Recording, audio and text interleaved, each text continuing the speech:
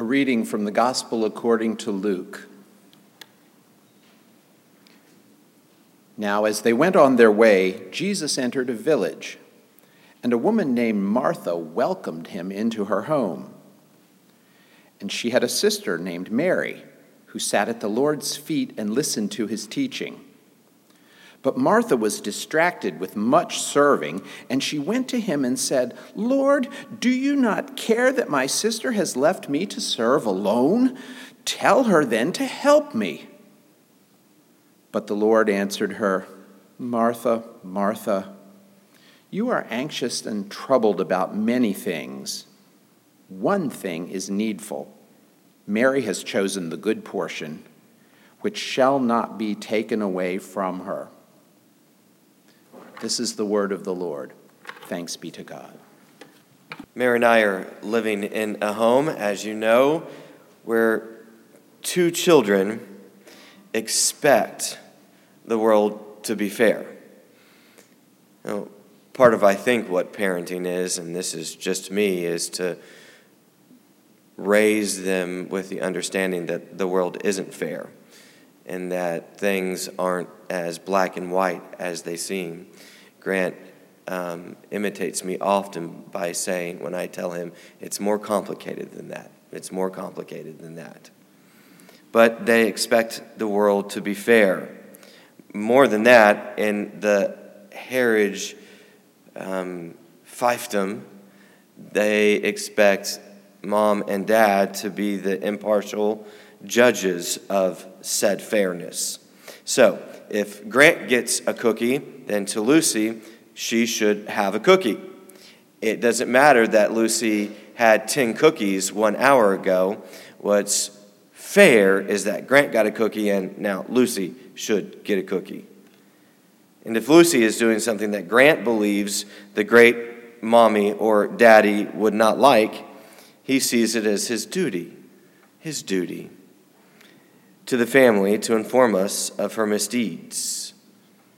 Now, if a parent allows a household to be run like that, we will quickly end up with anarchy and the kids will be running the house, which some days during our deepest, darkest hours of parenting, we do throw up our hands and say, I'd be happy to have them do that. But in this passage, Martha has yet to learn, similar to many of our children, that nobody likes a snitch, right? Nobody likes a snitch or a tattletale or a fink or a narc or a rat. Here, most of us have learned that very fact by, kindergarten. Everything you needed to know, you learned in kindergarten, and we've always learned in kindergarten that nobody likes a snitch. We know our mom and our dads don't like it. We know companies don't like it. Donald Trump doesn't like it. Countries don't like it. Ask Snowden. We even know Guido and the boys down the street don't like it. But here's the interesting thing. Even Jesus himself doesn't like it. But why? It's a question I asked myself while looking at this text. Why? You think any information on some breach of the rules or norms or a report of some injustice would be appreciated by Jesus. Look, Jesus, this injustice is going on here. Aren't you the one who has come to make all things right, to bring justice to the land? Why don't you like that? You think your mom would want you to tell her that your little brother is dipping a stick of butter in sugar and eating it like a banana. You think that would be a good thing, but telling on someone just never goes over that well. Strange, isn't it? Why is that? Well, let's talk about the meaning of this parable that everybody looks to. The meaning sitting on the surface of this text, not parable text, makes me feel good about myself. I think it makes me feel good about myself. It justified. I can say, well, good, at least I'm not Martha, right? At At least I'm not Martha. At least I'm willing to sit and listen at the feet of Jesus. At least I'm not too busy with other things. At least I'm not hurrying around trying to do all these other things in life. At least I'm not Martha. At least I'm not cleaning the bathroom, or I rarely get distracted mowing the lawn or putting my dirty clothes in the hamper. I'm not Martha, so I'm okay. Martha, of course, whines to Jesus, Lord, don't you care that my sister has left me to do all the work by myself? Tell her to help me. And Jesus responds, Martha, Martha. And I can just see Jesus shaking his finger patronizingly and his head back and forth. There is need of only one thing, and Mary has chosen the better part. I can see Mary turn as just as Jesus is turning away. Mary and Martha, I can see locking eyes, and Mary sticking her tongue out at Martha, as if to see, I told you so. I am not distracted by the mundane tasks of everyday life. Instead, I choose to sit with Jesus and listen to him, for he has the words that will lead to eternal life. And on surface reading of this text, I feel good because I am not Martha. But I think this text pushes us in another direction. What it is also is it's implicit in this text is that Martha and Mary are being treated, first of all, let's analyze this, as disciples of Jesus. They're being treated as disciples of Jesus. One thing, the reason Luke is my favorite gospel is because Luke says when you think you are on the inside, you're on the outside. The very moment you think you're on the inside, that is a litmus test, and you're on the outside. These women, by society's standards, were on the outside, worse than even on the outside.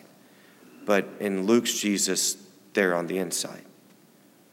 The poor and downtrodden, by society standards and even by their own standards, are on the outside. And Luke's Jesus comes and says, I have something for you.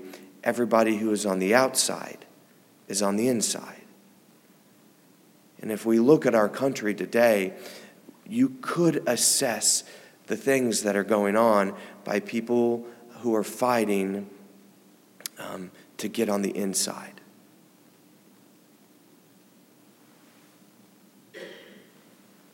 Jesus says, you already are on the inside.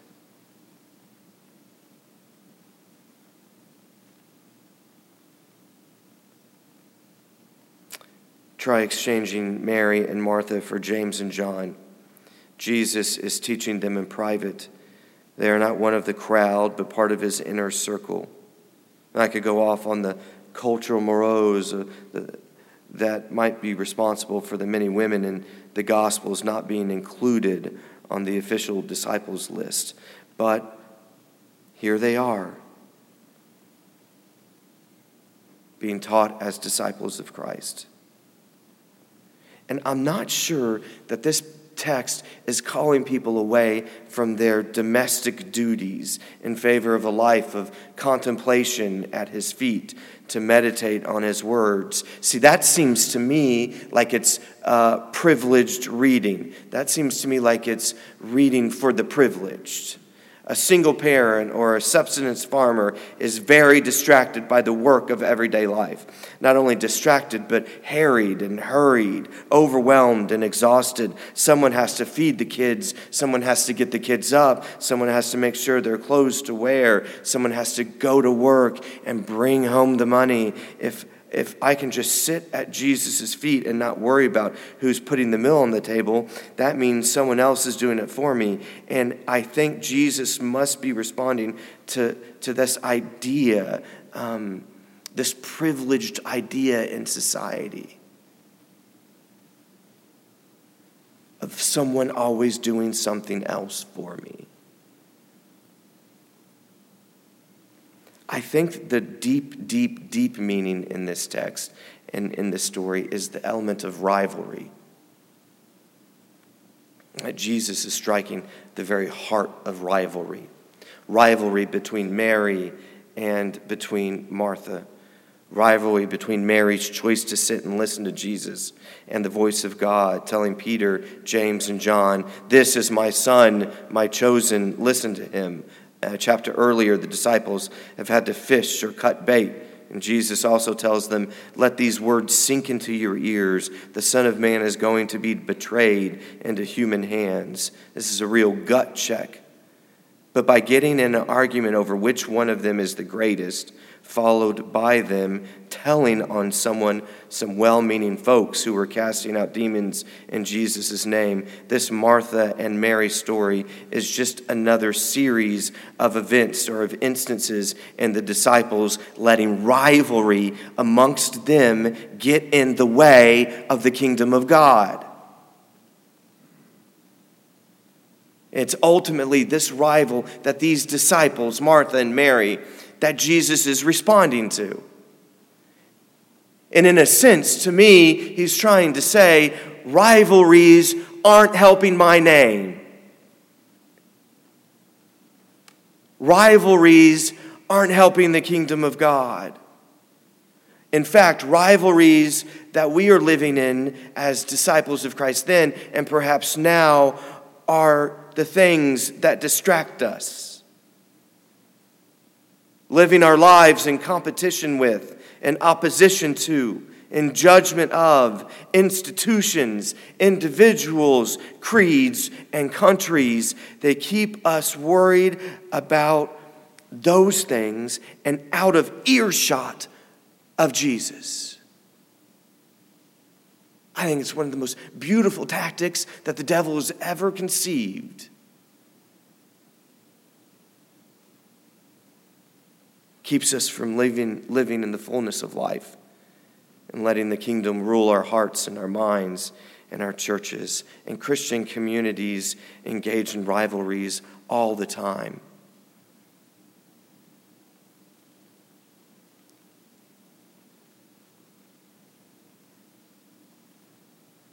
What type of VBS camp should we have? It should be this type. No, it should be this type. We should not welcome homosexuals.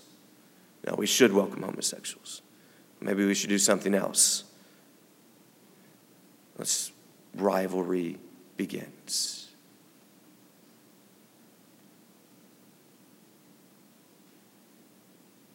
Well, we should have this type of worship or that type of worship. We should be a mission-focused church. We should be a social justice-centered church. The rivalry begins and begins.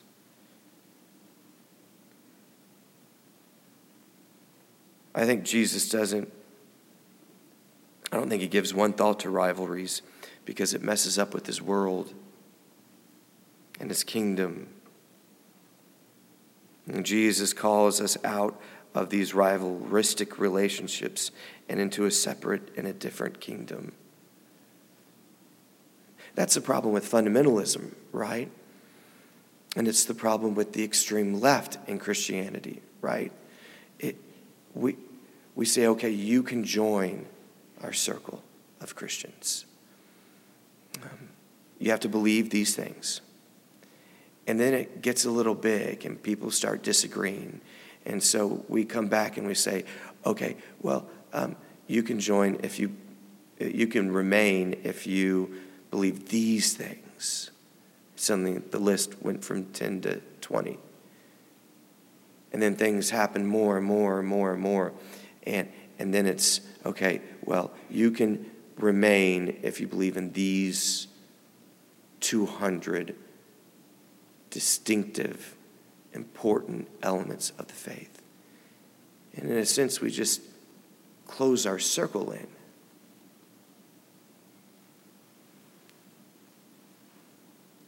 Jesus says, in this text at least, Jesus says, the kingdom of God is wide. And the kingdom of God is deep. And my grace can overcome all rivalries. And my banner is the only banner you need to live under. And no matter what you're doing, if you're listening to me, if you're working for me, if you're preaching for me or singing to me, whatever you're doing, make sure you do it within an earshot of my voice.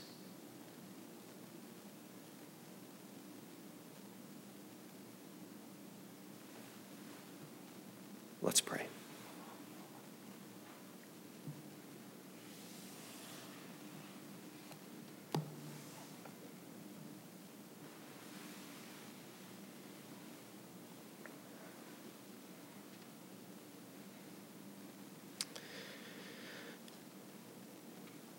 God, forgive me, forgive Christianity, forgive churches when we ever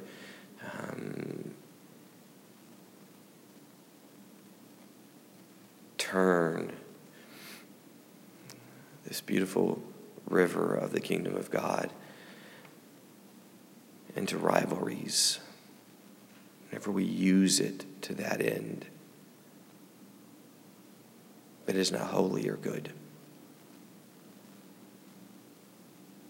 And you deserve our best efforts, our holiest efforts. God, this week we commit to give you just that. In your Son's name we pray. Amen.